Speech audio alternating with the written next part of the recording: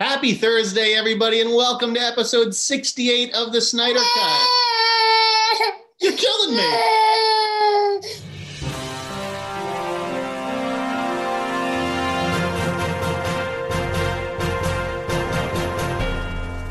Happy Thursday, everybody, and welcome to episode 68 of the Sneider Cut. Sorry, I'm winded. It's coming up some stairs, taking care of my niece. It's a good day. A good week in America, right? We got a new president. Go Joe. Love the whole inauguration special. Hope we never have to really hear from Donald Trump again. Lots to talk about this week. Well, maybe not that much because it was a slow week. You know, people kind of chilled out on the announcements with the inauguration and everything. I did want to apologize, though. You know, I feel like last week's episode didn't meet my own standards. You know, like I'm proud of the fact that we talk about some tough stories on the Sneider Cut. It's not just, who's going to play the superhero and, the stuff that you hear on every other movie podcast. But at the same time, I stick my foot in my mouth from time to time. Things don't come out the way that they are in my head. There's no co-host here. It's just me talking for an hour. So there's no time to really gather my thoughts or anybody to challenge me on things that I say. And listen, I know I don't always phrase things the best way. But I carry no hate, no bias in my heart. I know that. I think the people who know me and what I've been through in my life know that. And so, yeah, we're going to continue on, and I'm just going to do the best I can and do a better job. Let's start by talking about the Wonka story this week. This announcement kind of came out of nowhere that Warner Brothers had dated it's a new Willy Wonka movie, I believe, for March 2023. Is that it? I can't even believe how far into the future we are. But this is something that I think Variety reported that they want to start filming in the next 4 months. So this summer, essentially. Is it March 2022 or March 2023? Hold on. Forgot already. Wonka release date 2020. I don't know. Anyways, I had heard, right, it is 2023, March 17th, 2023. So I'd heard, with a movie of this size, you're talking about $100 million roughly, right? There or thereabouts. Not a huge $200 million gigantic tentpole sort of thing, but, an expensive potential franchise starter nonetheless. So there's only a handful of young stars who you could even finance this movie around, right? Now, when I first got to Collider, like day one, I said that the shortlist for the Wonka role at that time was Ryan Gosling, Donald Glover, and Ezra Miller. Now, since then, you can pretty much write off Ezra Miller, right? I mean, yeah, Warner Brothers is still invested in him with, the Fantastic Beasts franchise and The Flash, but, he was already locked into those roles. I think if they had to do it all over again, I don't really think that they'd cast Ezra Miller, who also, outside of those two huge Warner Brothers franchises, hasn't really done a whole lot. Although I understand he's, it pops up in the stand, taking a big swing and missing. So yeah, I don't think it's like, I'd love to see Donald Glover as Wonka, but I don't really feel like it's something that he's actively pursuing or ever actively pursued. And then Gosling, since then has just signed on for like a ton of different projects. He's filming The Gray Man right now with Chris Evans, but he's also got, that astronaut project with Lord and Miller, and then like a Wolfman movie. Like I feel like Ryan Gosling has a full dance card. Oh, little boo-boo is crying, if you can hear her in the background, my niece. So anyways, the only movie podcast with a crying baby in the background. So anyways, I heard that Tom Holland and Timothée Chalamet were high on the studio's list for potential Wonkas. I mean, both of these guys, if they're not movie stars, like you can't just slap their name over a movie and guarantee, box office success or anything. But I think for people, 25 and under, these are the two guys. Like, this is as recognizable as it gets. Yeah, there's Lucas Hedges, but I don't really see a world where Lucas Hedges is Willy Wonka. I think I think that they both actually make good Wonkas. I think Timmy could really use a movie like Wonka. Yeah, he sort of comes off like the young Johnny Deppish.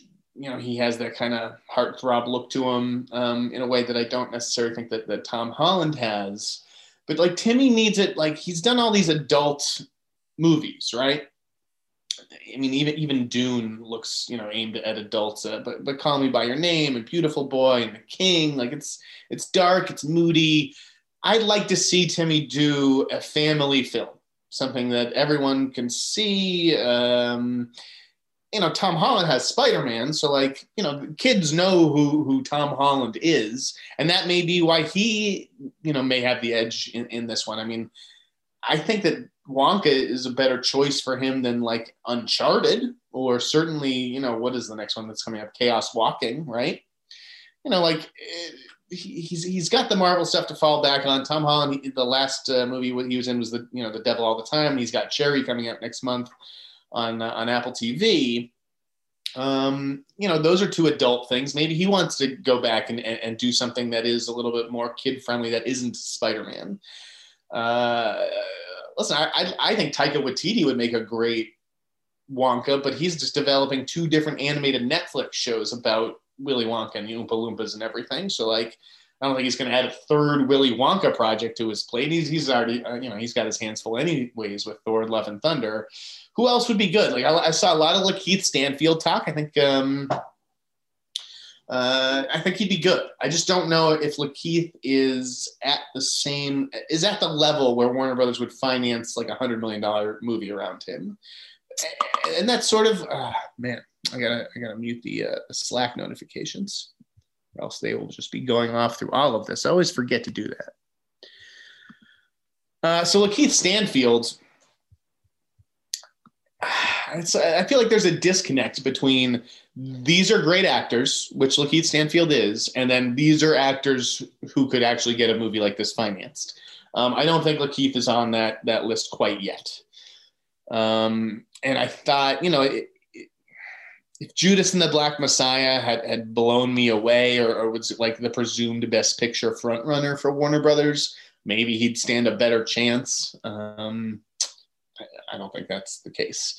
So yeah, in a battle between Chalamet and Tom Holland, these are very different Willy Wonkas. I'm not entirely sure what they have in mind, like as far as like his origin story, because like people they know Willy Wonka because he had a giant chocolate factory and he had the Oompa Loompas, and so if you're doing a sort of prequel to all that before he becomes the amazing chocolatier, and before maybe he's going to discover the Oompa Loompas and bring them back to wherever. I don't know. I kind of think Tom Holland would be wonderful for this. He is kind of my choice, and he can do the song and dance thing, right? We've seen him in drag, singing, dancing, all that. He is more of like a Gene Wilder type Wonka. So yeah, I think that those are two really good guys to choose from. They don't have anything on their IMDb like plates. I mean, obviously we're in the middle of a pandemic and start dates are totally up in the air. Everything's unclear, but like just looking at their development slates, and again, I'm not privy to everything that they have going on. There was nothing that stood out to me as like, oh no, that's a reason why he couldn't do Wonka this summer. So I think both these guys are pretty available. It's just, I don't know if either of them are actively pursuing this project. I just think that they are very high on Warner Brothers' list. That will do it for that item. Let's move on to Ethan Hawke as the villain in Moon Knight. I dig this, Ethan Hawke has come out and said, I'm not really interested in the superhero thing. But you know what? A supervillain is different than a superhero, isn't it? I think that's why maybe some of the better actors that we've had in comic book movies, they're typically cast as the villains, because villains are just more to explore and to play with.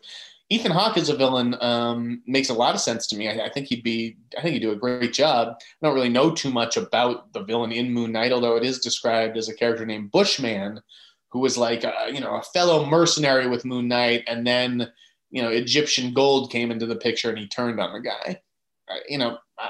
I can totally see that. I think Ethan Hawke makes a lot of sense for that. And I'm sure that there will be other, villains throughout the series. Ethan Hawke is just the main one. And yeah, people are entitled to change their minds.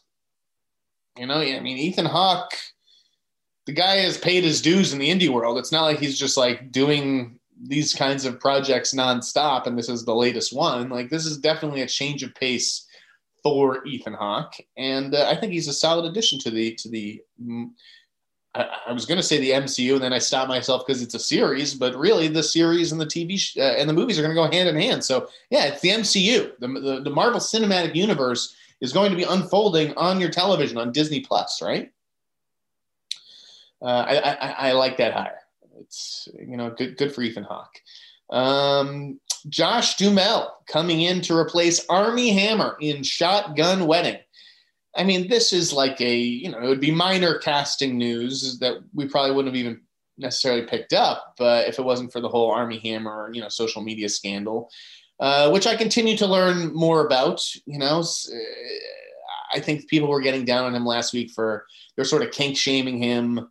But there's also issues of consent that have arisen, and whether these women consented to some of these acts that he encouraged them to do, or consented to some of the way that he talked to them or whatever.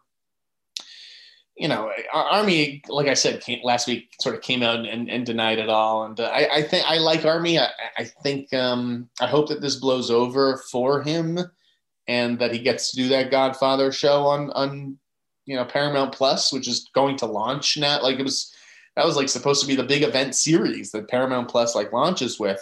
It's definitely an event now. Josh Duhamel, I think it's kind of perfect for him, right? Like he's not a great actor. He's not a great thespian. He's a good looking guy, and so can I see him playing Jennifer Lopez's fiance, going to some, remote destination wedding, and then all hell breaks loose, and he has to protect J-Lo, or maybe, who knows, knowing J-Lo, she may be the one kicking ass, but having to fight back against these, I don't know who takes them hostage, terrorists, mercenaries, whatever.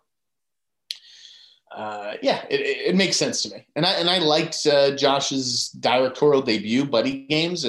Like I said in my article, it's about as stupid as it gets as far as a movie goes. But sometimes you just want to watch those kinds of movies. He got together 5 guys who would probably show up to any movie set, but they had a certain chemistry. And I don't know, like I think my brothers both watched it separately. Like we all watched it individually, and I think we all liked it. It's a guilty pleasure. So I'm surprised. I'm not surprised. Like I think that I wouldn't be surprised to see Josh Duhamel return to directing, and maybe with something a little bit more mature, but it'll be after this acting gig, Shotgun Wedding. And, I'm sure, I don't think Armie is like going to be kicking himself over this one. Like, oh my God, I can't believe I cost myself this role in Shotgun Wedding. He's going to take his lumps and hopefully recover from all this, because man, if we're canceling celebrities now for talking dirty, or for what they do in their sex lives behind closed doors, like that's a slippery slope, believe me. Here was an interesting one. Okay, speaking of things that happen behind closed doors and slippery slopes and all that, Master of None, Aziz Ansari's Netflix show, said to be returning to Netflix for season 3. That will be set in London, and potentially co-star Naomi Ackie, who's in Star Wars: The Rise of Skywalker, and she just got cast as Whitney Houston in I Want to Dance with Somebody. I love Master of None. I truly think it's one of the best things Netflix has ever done. I think it came in 15th on Collider's overall rankings of the best Netflix shows of all time.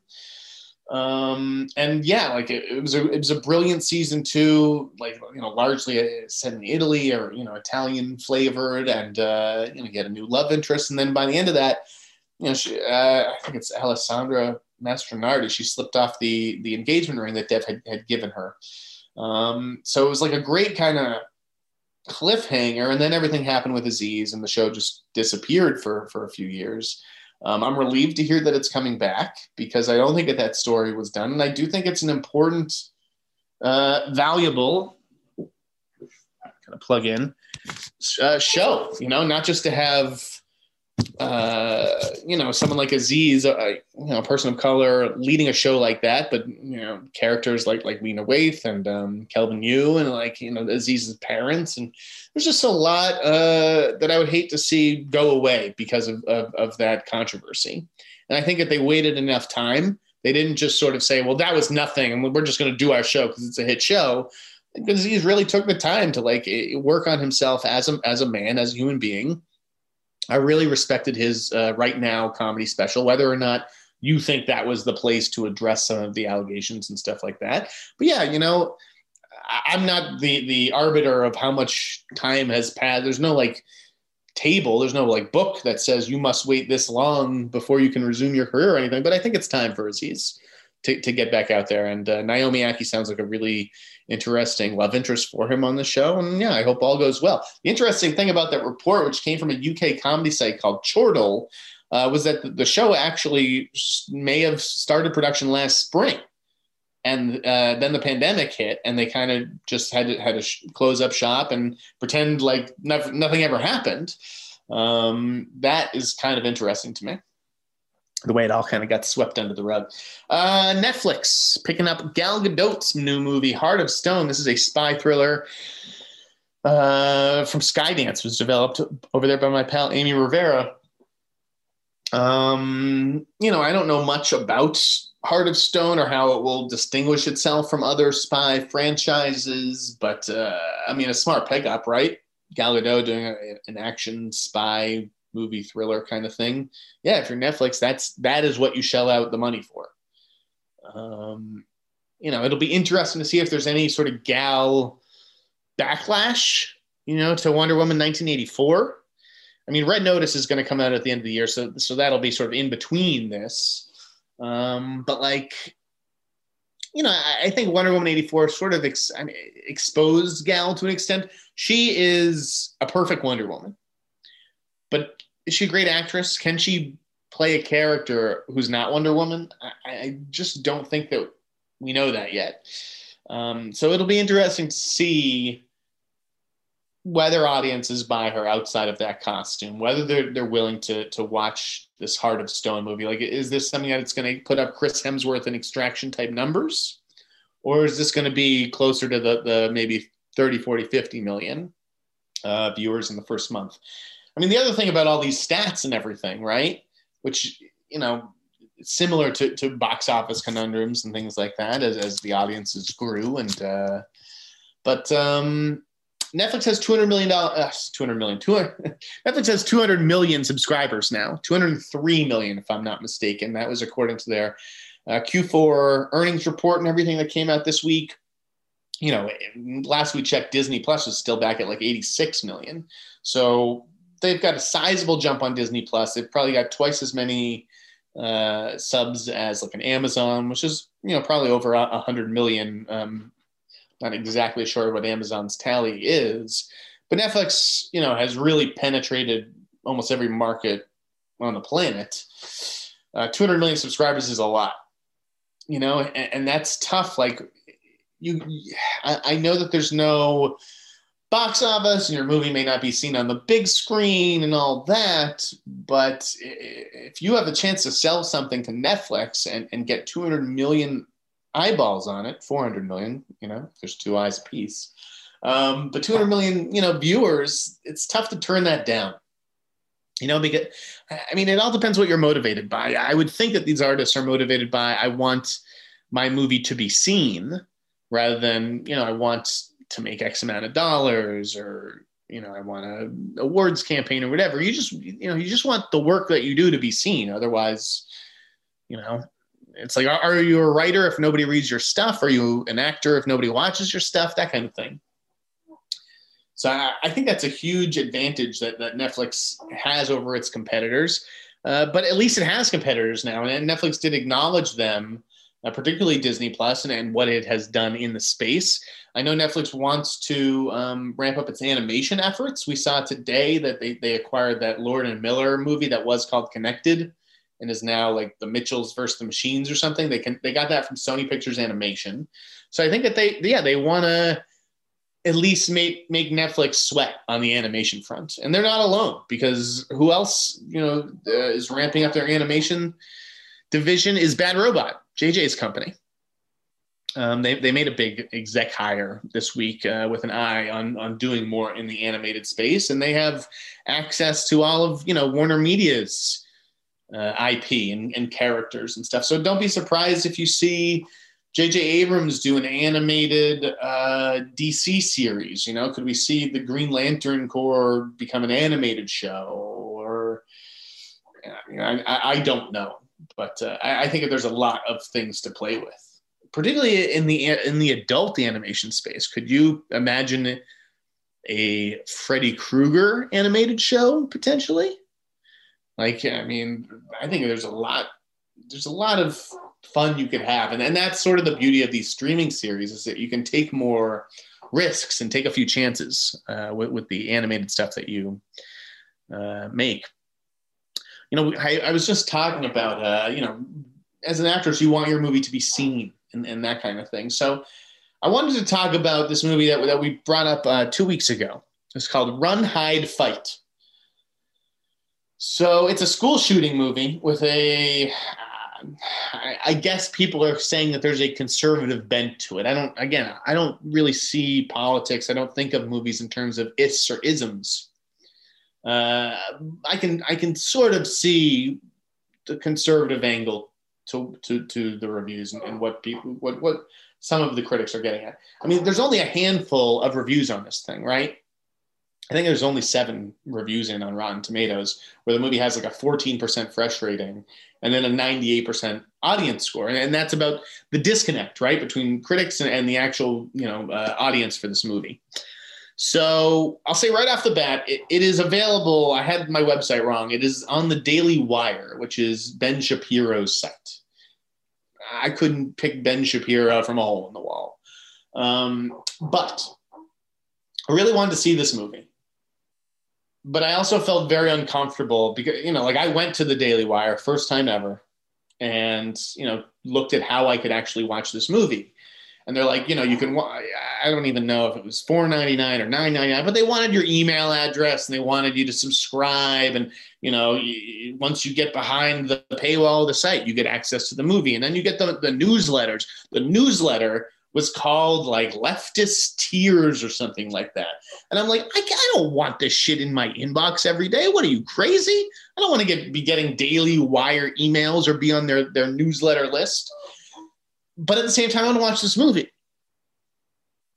So I reached out to someone involved in the movie and got myself a link, because I could not in good conscience bring myself to give money to the Daily Wire, no matter how badly I want to see the movie. I would rather skip the movie than give them my information and my money.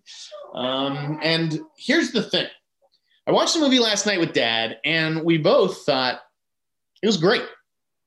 I thought the movie was great. This girl, Isabel May, was kind of fantastic. She could be like the next Jennifer Lawrence or something. If I saw this movie and they were casting the Hunger Games, I would say, yeah, that girl's Katniss. 100%. Within the first 30 minutes, it was pretty clear, that's why this movie could not get distribution anywhere else besides the Daily Wire. It is intense. It was fucking insane. A lot of these school shooting movies, it's not that much shooting, to be honest. This movie doesn't really have that issue. Kids go down. There's not a lot of mercy shown. And it is Die Hard in a school, but it also has the element of social media, and the news media everything's being broadcast from inside. Movies like Elephant did not have that element, which makes it even creepier. It just felt very, very authentic. By the way, my favorite school shooting movie, if you will, remains Zero Day from Ben Cocchio. But anyways, Run, Hide, Fight was terrific.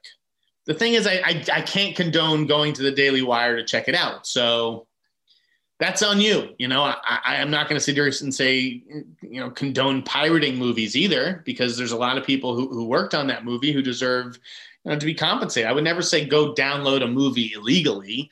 And maybe Run, Hide, Fight eventually makes its way to some other platform, whether it's iTunes or Google or YouTube Play or, Amazon. Like, I don't know. I don't have those answers for you. You may just have to be patient.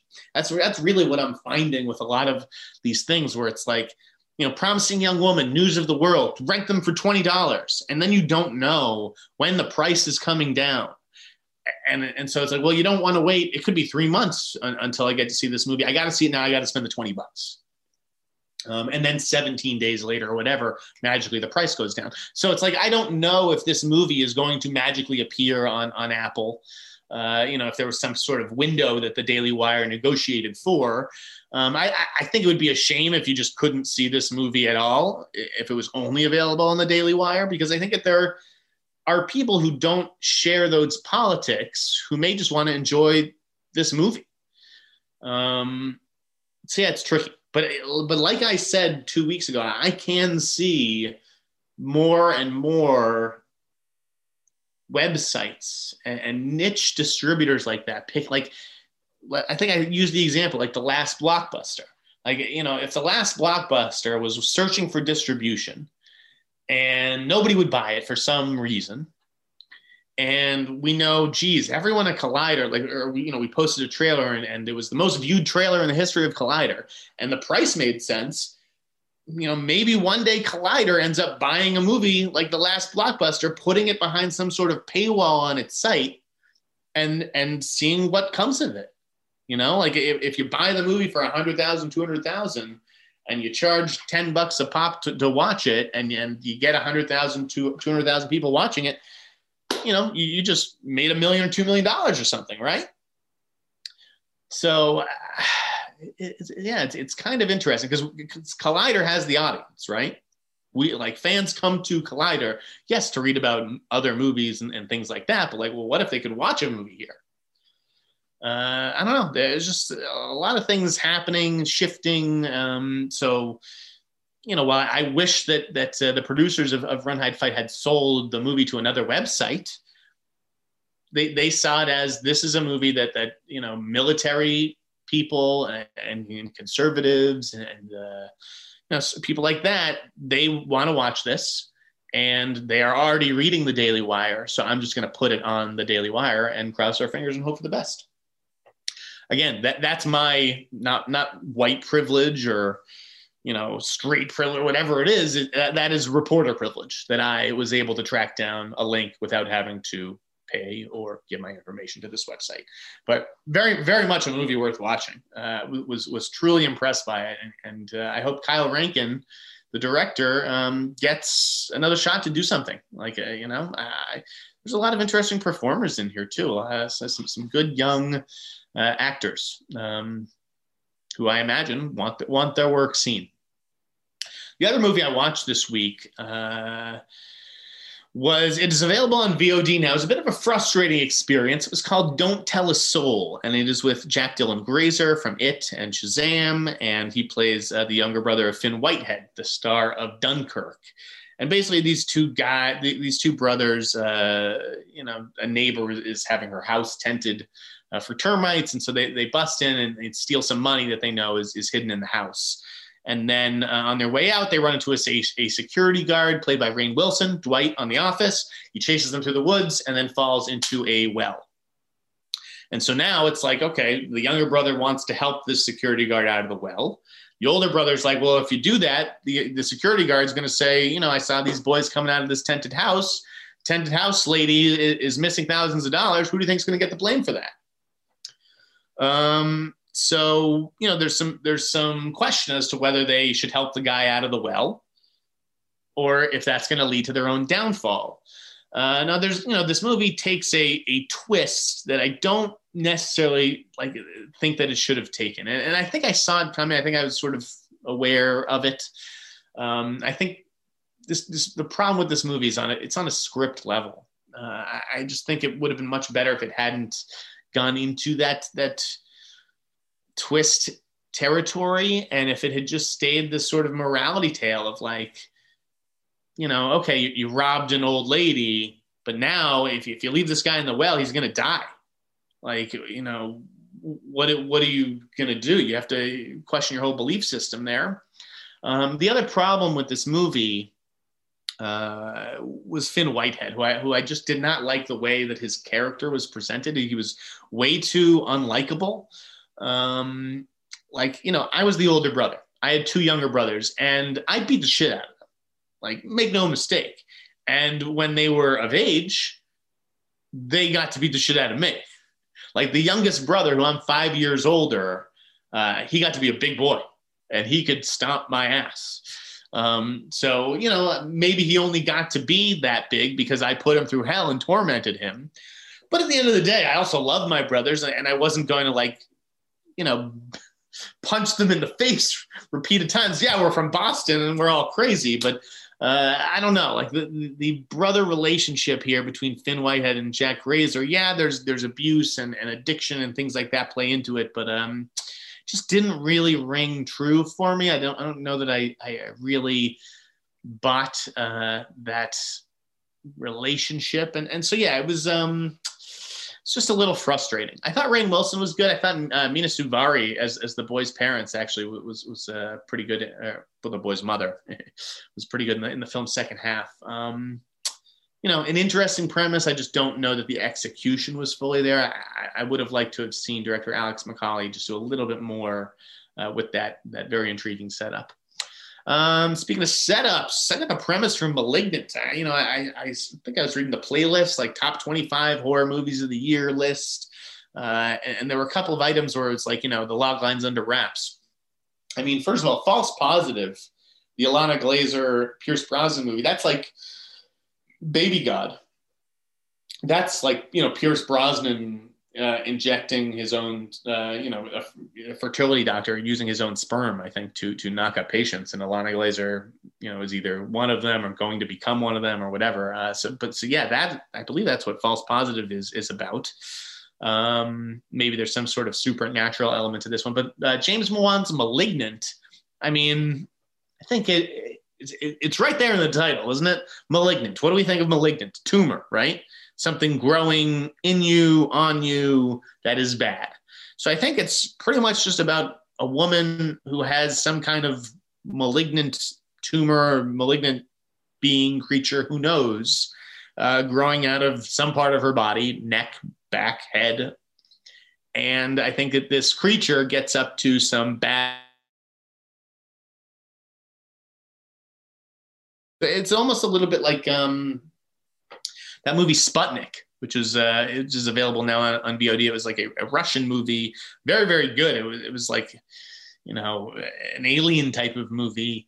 If Malignant's anything like Sputnik, then I'm into it. But yeah, I have heard that it didn't turn out that great. But yeah, that's what the movie's about, for those wondering. The Beanpole director, whose name escapes me, another like Russian filmmaker, he signed on to direct The Last of Us, which is based on the big video game. I think that is in the works over at HBO. Never saw Beanpole. It was on a bunch of top 10 lists. Like, if I could have watched another 20 movies from 2020, Beanpole probably would have been one of them. I heard the visuals were just lush and stunning. And, ultimately that's really kind of what you want in a director on a high profile show like this, right? You want someone who can create some lasting images and some imagery that's going to pop in the marketing campaign, because this is obviously a big show for HBO. So, I don't know much about this guy, but it looks like they chose well with Johan Renck doing Chernobyl, right? I'm all for these kinds of guys coming in and just hitting it out of the park. David O. Russell, there was more casting. Last week we talked about Rami Malek and Zoe Saldana joining Christian Bale, Margot Robbie, and John David Washington. This week we got even more David O. Russell casting. I mean, this is truly one of the best casts I've seen in a long time. I think David O. Russell just saw what Adam McKay was up to with Don't Look Up and said, "Oh yeah, I'm gonna try to top you." He came pretty close. So joining all those people, we've got Anya Taylor-Joy, Chris Rock, Timothy Oliphant, Andrea Riseborough, Alessandro Nivola, and my man Matthias Schoenaerts, plus 3 others who I put out a year ago. If you looked at our story, I believe it was about John. I don't know if it was about John David Washington replacing Michael B. Jordan or Michael B. Jordan signing on to this project in the first place. But I put it out there. I said that David O. Russell had written roles for De Niro, Michael Shannon, and Mike Myers, of all people. And those 3 are part of this too. So, wow. I mean, Bale, Robbie, Saldana, John David Washington, Rami Malek, Anya Taylor-Joy, Chris Rock, De Niro, Mike Shannon, Mike Myers, Timothy Oliphant, Riseborough, Nivola, and Schoenaerts. Woo! Now I just can't wait to find out what this movie is about. We talked about Bad Robot. We talked about here were some fun stories this week. Ed Solomon. We ended up taking this story down because it just wasn't worth the headache. But I did spend 2 hours this morning writing up a very funny Twitter thread from Bill and Ted co-creator Ed Solomon, who also wrote Men in Black. And I guess in the 80s, it was just a very funny thread. He was briefly, for like 5-10 minutes, considered the prime suspect in the Night Stalker killings. Basically what happened is that he signed or co-signed on like a loan for his roommate's car. His roommate was going through med school, didn't have any money. Ed Solomon was working on Laverne and Shirley. And so he's like, I'll help you, get that deal done for the car. His roommate later sold the car to another guy. That guy went to, Chinese food downtown, left the car in the parking lot, and Richard Ramirez, the actual Night Stalker, stole the car out of the parking lot, drove off to the valley, and went to kill somebody. So they find the car at the crime scene. They look it up. They trace it back. Who's the owner? It's registered to Ed Solomon's address, right? So like that, I thought that was kind of like hilarious. Probably not so, hilarious if you're Ed Solomon. But anyways, it was a fun little thing. Hollywood Reporter has a story on it if you want to read it. I also wrote about The Ringer had a great oral history on Donnie Darko this week because it premiered, 20 years ago this month at Sundance. And people didn't really know what to make of it at Sundance. There was definitely, some buzz and some admiration, but it was also overshadowed by movies like, Memento and In the Bedroom, both of which, went on to become Oscar contenders. And so, this story had been out there for some time. I think Richard Kelly had sort of talked about it before, but seeing it in an oral history, I thought it was interesting that Christopher Nolan, whose Memento was made and released by Newmarket Films. They had given Nolan $4.5 million, which I think is the same budget as Donnie Darko. They gave Nolan $4.5 million for Memento, and then they just decided we're just going to release it ourselves. So now they had this relationship with Nolan, and so Richard Kelly and Aaron Ryder, who was at Newmarket, they screened Donnie Darko. They invite Nolan and his wife, or then girlfriend Emma Thomas, to the screening. And Nolan and Thomas, they were both just like, you guys have to release this movie. And it was because of that Newmarket did in fact do it. And at first they were going to release a direct to video, before ultimately being convinced to give it a shot in theaters. Of course, they put it out on Halloween, or Halloween, the week of Halloween in 2001, which was shortly after 9/11. This is a movie that had a jet engine, falling out of the sky. So it didn't really go over too well. It became a cult classic on DVD and home video and whatnot. But, we may not have even seen Donnie Darko if it wasn't for Christopher Nolan. I thought that was a very interesting story. You can read more details on Collider. Jim Gaffigan got cast as Smee and Peter Pan and Wendy. That makes sense to me. I could see him as Smee again. I think that's a Disney Plus movie. It's not some gigantic, Disney theatrical release. Jim Gaffigan, I'm actually a big fan of him as a comedian. As an actor, maybe less so. But some of the stuff that he was doing as an actor was more serious, dramatic fare. And I had a hard time maybe taking him seriously. I also have a hard time taking Kristen Wiig kind of seriously in that stuff. But Gaffigan as Smee, yeah, I can get on board with that. That makes sense. Freaks and Geeks is going to go to Hulu. Finally, somebody is putting that show up in full, and it's going to have the original soundtrack too. So Freaks and Geeks, one of the all-time best shows, even though it only lasted one season. You know, it features half of Hollywood before they were stars. Franco and Rogan, my man Sam Levine, Jason Segel. Just a great show, and there's probably so many people who haven't seen it because they don't own a DVD player or haven't bought the DVDs, and can't wait to revisit that on Hulu. And kudos to the streaming service for paying out the music rights to keep everything intact. All right, we talked about Netflix. HBO just announced a Game of Thrones prequel titled The Tales of Dunk and Egg. If you think I'm going to spend more than 10 seconds on this item, you're completely wrong. Don't watch Game of Thrones. Don't care about the new House of the Dragon show. Don't care about this prequel. Don't know who Dunk and Egg are. Don't care who plays them. But you know what? I know Game of Thrones fans are happy because they've been clamoring for this for a long time. A bunch of release date shifts. We got dates for Nightmare Alley, which is coming out now in December. Antlers is in October. What else is that? We still didn't get a date for French Dispatch, likely because the fate of that movie is just tied to the Cannes Film Festival, and nobody knows what the hell is going on with the Cannes Film Festival. I think it's been moved from May to July. We'll see if it can even go on then. I mean, if French Dispatch does not come out this July, I think you just got to forget about a Cannes berth and just put it out there. I mean, you can't wait another year, right? This isn't the kind of movie that you just hold over indefinitely. BIOS moved back, I think, from April to August. That's the Tom Hanks movie, right? Is that Miguel Sapochnik, also a Game of Thrones guy?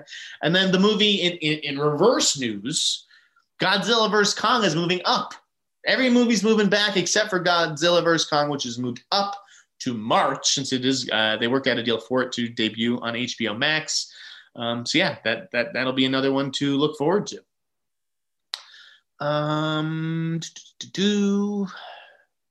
What else is there? Matt Damon coming back for Thor: Love and Thunder. I don't know if he's going to be, if it's like I'm a Matt Damon cameo, if he's playing, is he playing an Asgardian actor who played Loki, or is he playing?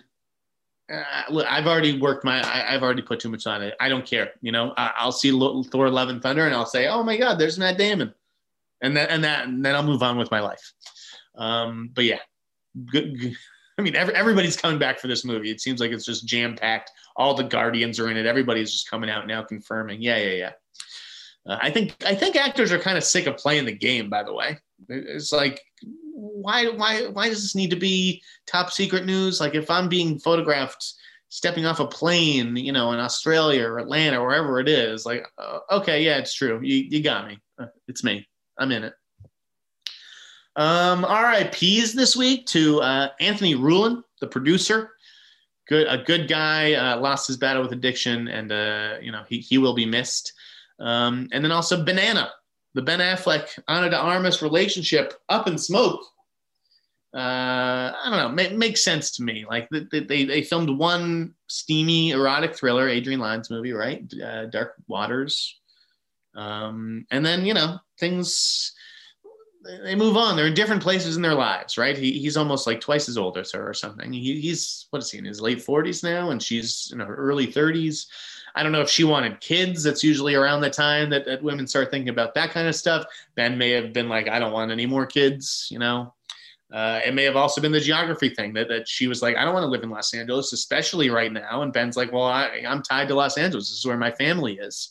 So, regardless of whatever happened between them, we got a whole year practically of fun photographs and memes and things like that, all culminating with, garbage men pulling, the Ana de Armas cardboard cutout out of the trash. I mean, it doesn't get much better than that, folks. Trailers this week. We saw a trailer for Boogie, Eddie Huang's movie about a Chinese-American basketball player. Basketball is my personal favorite sport. Never watched an episode of Fresh Off the Boat, but I'm down to check this out. It's also the final film, I believe, from the late rapper Pop Smoke. We got a trailer for Kevin James' new Netflix series, The Crew, which looks like it'll appeal to the same people who watched The Ranch and made that a huge hit for Netflix. I mean, I don't care about NASCAR, don't care about the culture at all. It's not up my alley, even though, I do like Kevin James. We got a trailer for The Equalizer. This is another, CBS is mounting a little bit of a comeback between The Equalizer and Clarice. They got some high-profile shows coming out. Like I said in my post, I just don't buy Queen Latifah, as some kind of ass kicker these days. The Queen Latifah Set It Off. Yeah, I would not want to run into her in a back alley. Like the Queen Latifah from Set It Off would fuck you up. But The Equalizer, she's trying to fill Denzel Washington's shoes. I don't know. I just seeing her move around, throw a punch. I'm like, I'm not buying it. And she also just looked too glammed up.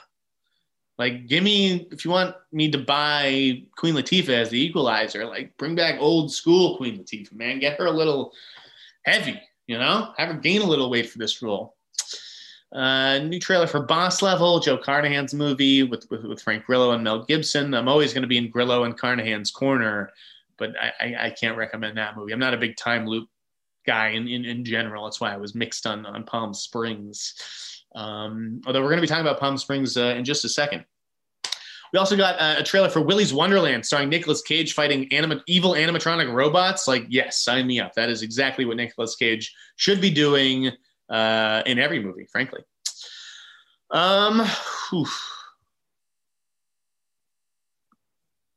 Geez, I'm missing out on a ton of interesting Slack stuff. What do I got here? Is it almost time to get into Oscar talk?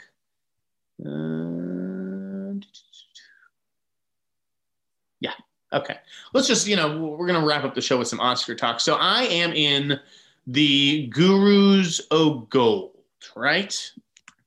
Which is the Oscar experts on Movie City News, David Poland's site. And it's all, organized by Ray Pride. Good guy over there. I'm not part of the Gold Derby. I'm not one of the Derbyites. Perry and Mance are represented on there. They got more than enough Oscar experts on that site, and people who aren't even Oscar experts. But so I did have to send in my top picks. I had to do 12 for Best Picture, 7 for Actress, Actor, and Director, and Animated Feature. So 2 extra bonus choices essentially per category. So the results have not been published yet, but I can still talk about my own picks. I don't know what the ultimate consensus is going to be, but I want to go into my own picks and why I rank things where I did. So let's start with animated, and then do actor, actress, and then director, and culminate in picture. We'll wrap up this podcast. Animated, I've seen 2 animated movies this year. I'm really not the guy to ever weigh in on the animated race. I think Soul is kind of the clear front runner. We're talking about that movie for a Best Picture nomination, right? So it stands to reason it would be in the number 1 contender slot for animated feature. And number 2, I put Wolfwalkers, which I've heard nothing but fantastic things about. And I know the Academy really likes, that filmmaker and filmmaking team. 3 is Over the Moon, which is just, I think that's a Netflix animated movie. And I've heard, a lot of good buzz around that. 4 is Onward, which I saw at the beginning of the year. It was the last movie that I saw in theaters, as long as we don't count, my Tenet press screening. I thought Onward was kind of terrific. And the end was devastating. The end hit me like a ton of bricks. I preferred Onward to Soul, but I'm also not ready to say Onward is in a better position than Soul, because I think Soul meant a lot to a lot of people. 5, I put Earwig and the Witch, if only because it seems like the Academy really likes indie animation and stuff. And then 6 and 7, I did the Willoughbys and the Croods and New Age. I saw a lot of people predicting Shaun the Sheep, Farmageddon. Are adults really choosing Shaun the Sheep movies to nominate for Oscars? I don't know. But yeah, I think I like my 5. I like my 5 in that category. Best Director. Or let's do Best Actor. Best Actor. So I put it out there because people, I think it was Ann Thompson, she said something about, Tom Hanks in News of the World, and whether he's going to get a nomination or not. And I think that he will. I have Tom Hanks in my 5 slot right now. And I said, it's not a very deep year for Best Actor. And people were like, yes, it is. What are you talking about? And then they named 3 people. Best Actor, normally there's 12 people. Now there's 4. There's really 4 people who are getting nominated. And then the 5th slot is up for grabs, right? That's what we're talking about. So, number one in my book is Riz Ahmed for Sound of Metal. That was my favorite movie of the year, and I thought he was dynamite in it. Most people's number one is Chadwick Boseman from Ma Rainey's Black Bottom, who I have in the number 2 slot. Chadwick will probably win it, and not just because he passed away, but because he is truly great in the movie. I thought he was fantastic. I would give Riz the edge just because Levy is, he's a character who's been around. Like he's been played by many, many actors before. I felt like Riz created the character of Reuben with Darius Martyr. And so I almost feel like Chadwick had more to work with. And to me, Riz's degree of difficulty having to, do the drumming and, sign language is just, I think Riz Ahmed deserves this Oscar. If I wish we could give out 2. But that is why I decided to put him at number 1 over Chadwick at number 2. Number 3 is Delroy Lindo, who everybody agrees was fantastic in Da 5 Bloods. And number 4, a movie that I haven't seen. And frankly, it's Sony Pictures Classics. Like, what the fuck? Like, where? I haven't even gotten, emails about The Father. Put this movie on my radar. Put it more on voters' radars. Because if there is one movie this entire award season that has just been swallowed up by a lack of press and things like that, to me, it's The Father. I think the studio is doing a bad job with it. But I think Anthony Hopkins is going to get in, right? He's a past Oscar winner, hasn't really done a lot of great stuff. Well, I did love The Two Popes, right? But hasn't done a lot of top tier work, and he thinks that this represents, some of his best work ever. So I do think that voters will pay attention to that. So that's 4. The 5th slot, I'm between 3 guys, and I don't think Gary Oldman for Mank has much of a shot. I don't know. It's going to be very interesting to see how much support there is for Mank inside the Academy. I couldn't stand the movie. I couldn't stand spending 5 minutes with Gary Oldman, who's playing a drunk, however witty his character may be. So I really think the 5 slot is between Tom Hanks in News of the World and Stephen Yen in Minari. I liked Minari a lot. I liked it a lot more than News of the World, I'll tell you that. But it's a very internal performance. It's not a big, loud, out there performance from Stephen Yen. If he didn't get it for Burning, I just don't know if he's going to get it here. So, the Tom Hanks COVID scare earlier this year, I think that it really made us realize that we take this guy for granted. He hasn't been nominated since Castaway, I don't think. We've overlooked turns in Captain Phillips and, the Walt Disney movie, Saving Mr. Banks. So I just feel like, okay, this isn't Tom Hanks's best work, but this is a movie that I think everyone can agree is good. I didn't think it was great. I'll probably never see it again, but it was good. It's a good flick, News of the World. Well made. And, I think that we almost lost Tom Hanks at the start of the year. We got to show this guy some appreciation, and I think he does get in because of that. Best Actress, I've got Frances McDormand in the top spot for me.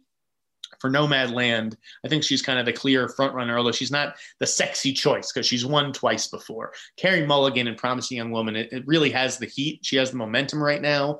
I just don't know if that movie's going to prove to be too polarizing and divisive.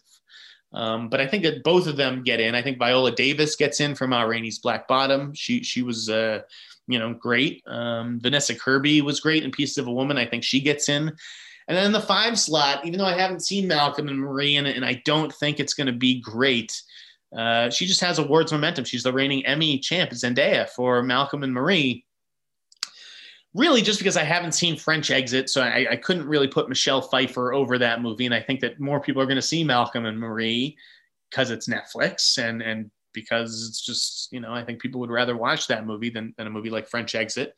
And 7, I put Meryl Streep in The Prom, which, it's Meryl, so you can never count her out. But I don't feel like The Prom is getting any awards traction this season. But yeah, I decided to give the edge to the ingenue, Zendaya and Vanessa Kirby over veterans like Michelle Pfeiffer and Meryl Streep. But, I could totally be wrong about one of those. Best Director, Chloe Zhao, Nomadland. I think this is the only Oscar I'm comfortable locking up. Chloe Zhao is going to win the Oscar for Nomadland. I don't really see anyone who could even potentially beat her for that award. Number two, as much as I couldn't stand the movie and don't really think it's going to be embraced, David Fincher with what he did, with Mank, the gorgeous black and white, just the attention to detail, the production design, like it's hard to argue that this is not a very well crafted, beautifully made movie, even though, it's boring as fuck and all that. So I think Fincher gets in. I put George C. Wolfe down for Ma Rainey's Black Bottom just because I think that is a really, really good movie. And it did overcome its theatrical origins, its stage origins. I just really liked his adaptation of it. And the way that it was filmed, and you're in there in those, rooms, sweating with those characters. I was very impressed by what George C. Wolfe accomplished. Lee Isaac Chung for Minari, I think he gets in too. I just think Minari is a beautifully made film. It's you can just see the filmmaking chops there. He is going to have a very promising career. And then number 5, I put Regina King for One Night in Miami. That is more about Regina King and less about One Night in Miami. I just think everybody loves Regina King, and why wouldn't you? Regina King is wonderful. But I could see where maybe she does get snubbed because it is just, a lot of guys talking in a hotel room. The movie gets better as it goes along, and I like how it climaxes. But yeah, I decided to put her over Sorkin just because, to me, even though The Trial of the Chicago 7 may be a better directed movie than One Night in Miami, I don't know that it is. I still feel like the direction is like a drawback. Like the writing is just much stronger than the direction. I think that if it had another director, that movie would be even better than it is. And I just don't know if the industry is ready to wrap its head around Aaron Sorkin as an Oscar-nominated director in addition to writer. Like, he's going to get the writing nomination. Maybe that is all that he gets. I just have a hard time buying that they're going to nominate him for both things.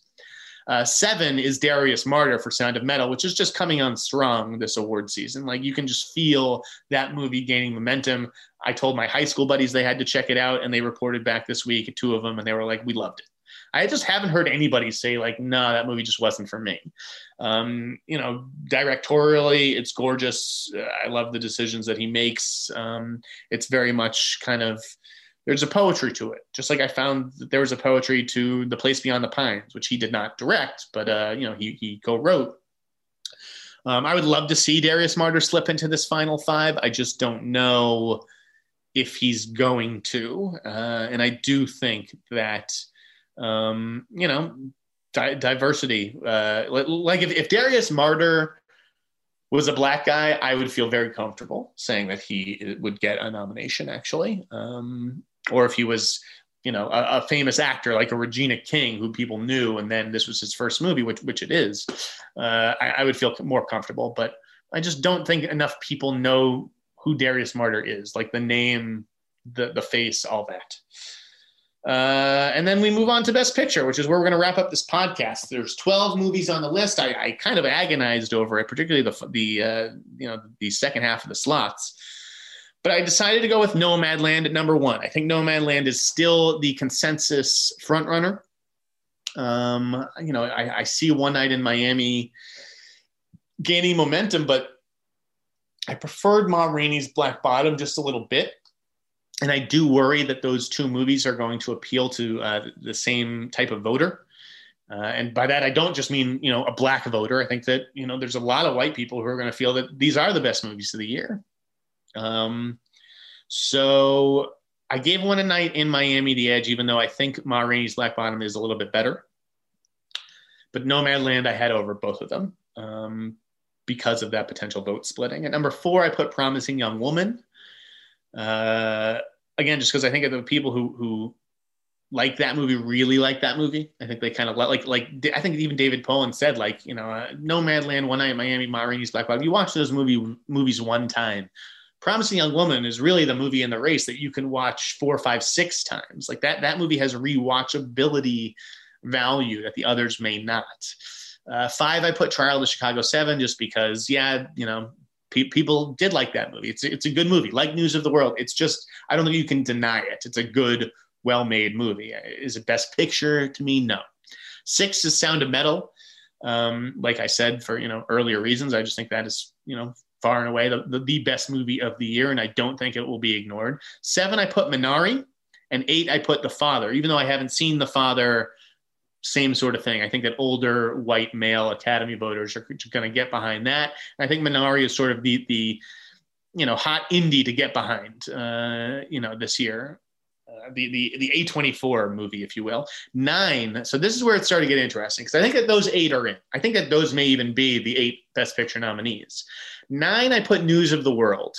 Greengrass, a big Universal spend, Tom Hanks. Like, this is the movie that could easily be snubbed, but it doesn't feel like exploitive, like maybe a Captain Phillips did to some people. The fact that this, has literary roots, I think, gives it a little bump. I mean, there's also not a ton of competition. But if I had to say 9 movies are getting in this year, News of the World would be my 9th. Da 5 Bloods is number 10. Again, I think this movie gets messy in its third act, but people still really like Spike, and you have to respect that cast. And 11 is an interesting one. 11, I put Palm Springs, because I do think that a lot of people liked Palm Springs. And I think that this is the kind of year where a comedy like that could sneak into the race. Just, it's something that makes people feel good, unlike almost all these other movies, on this list. It's just different. And I think that being different could help it. And 12, I put Meg. Like I said, you just don't know how much support that's going to have below the line and everything like that. I wanted to put Soul on, but ultimately did not, because Soul's an animated movie, and I think that it's just going to be relegated to the animated race. I think it's just very tough for an animated movie, unless it's like a surefire, this was an incredible masterpiece. I think it's tough to crack the field. And Soul, I gave 2.5 stars to. I think that there were a lot of people who had issues with that movie. So yeah, that's how I see the Oscars right now at this date. But go over to the Gurus of Gold. Maybe not today, maybe tomorrow. Friday seems like a good day that Ray Pride would update it. And check out what the consensus is. I can't wait to see what my other gurus have to say about it. That will do it for this week's episode of the Sneider Cut. I got to catch up on all the Slack drama going on at Collider. I'm sure there's a ton of news that broke too that I got to jump on. So I'm going to wrap this one up a little short. Thank you for bearing with me. I will see you next week. And again, I pledge to do better. I just did not feel good about the last couple of weeks of the show. I have the tendency to work myself into a tizzy, and I say things that I don't mean, or that I just say the wrong way. I'm not afraid to say controversial stuff, but I'll own it when I think I fuck up. And I'm going to do better. I'm going to slow things down and try to give a little bit more structure to this thing. Anyways, your comments, concerns are always welcome. But, DM me, shoot me a note. I'm very easy to find. Twitter, Facebook, Instagram, email. We don't need to, light up the YouTube comment section every time or whatever. Not that I even check it out, because I haven't. But, you can always come to me. I think I'm a pretty good listener and a reasonable guy. Have a wonderful weekend, everybody. Stay safe. Wear your masks. Wash your hands. Go Joe.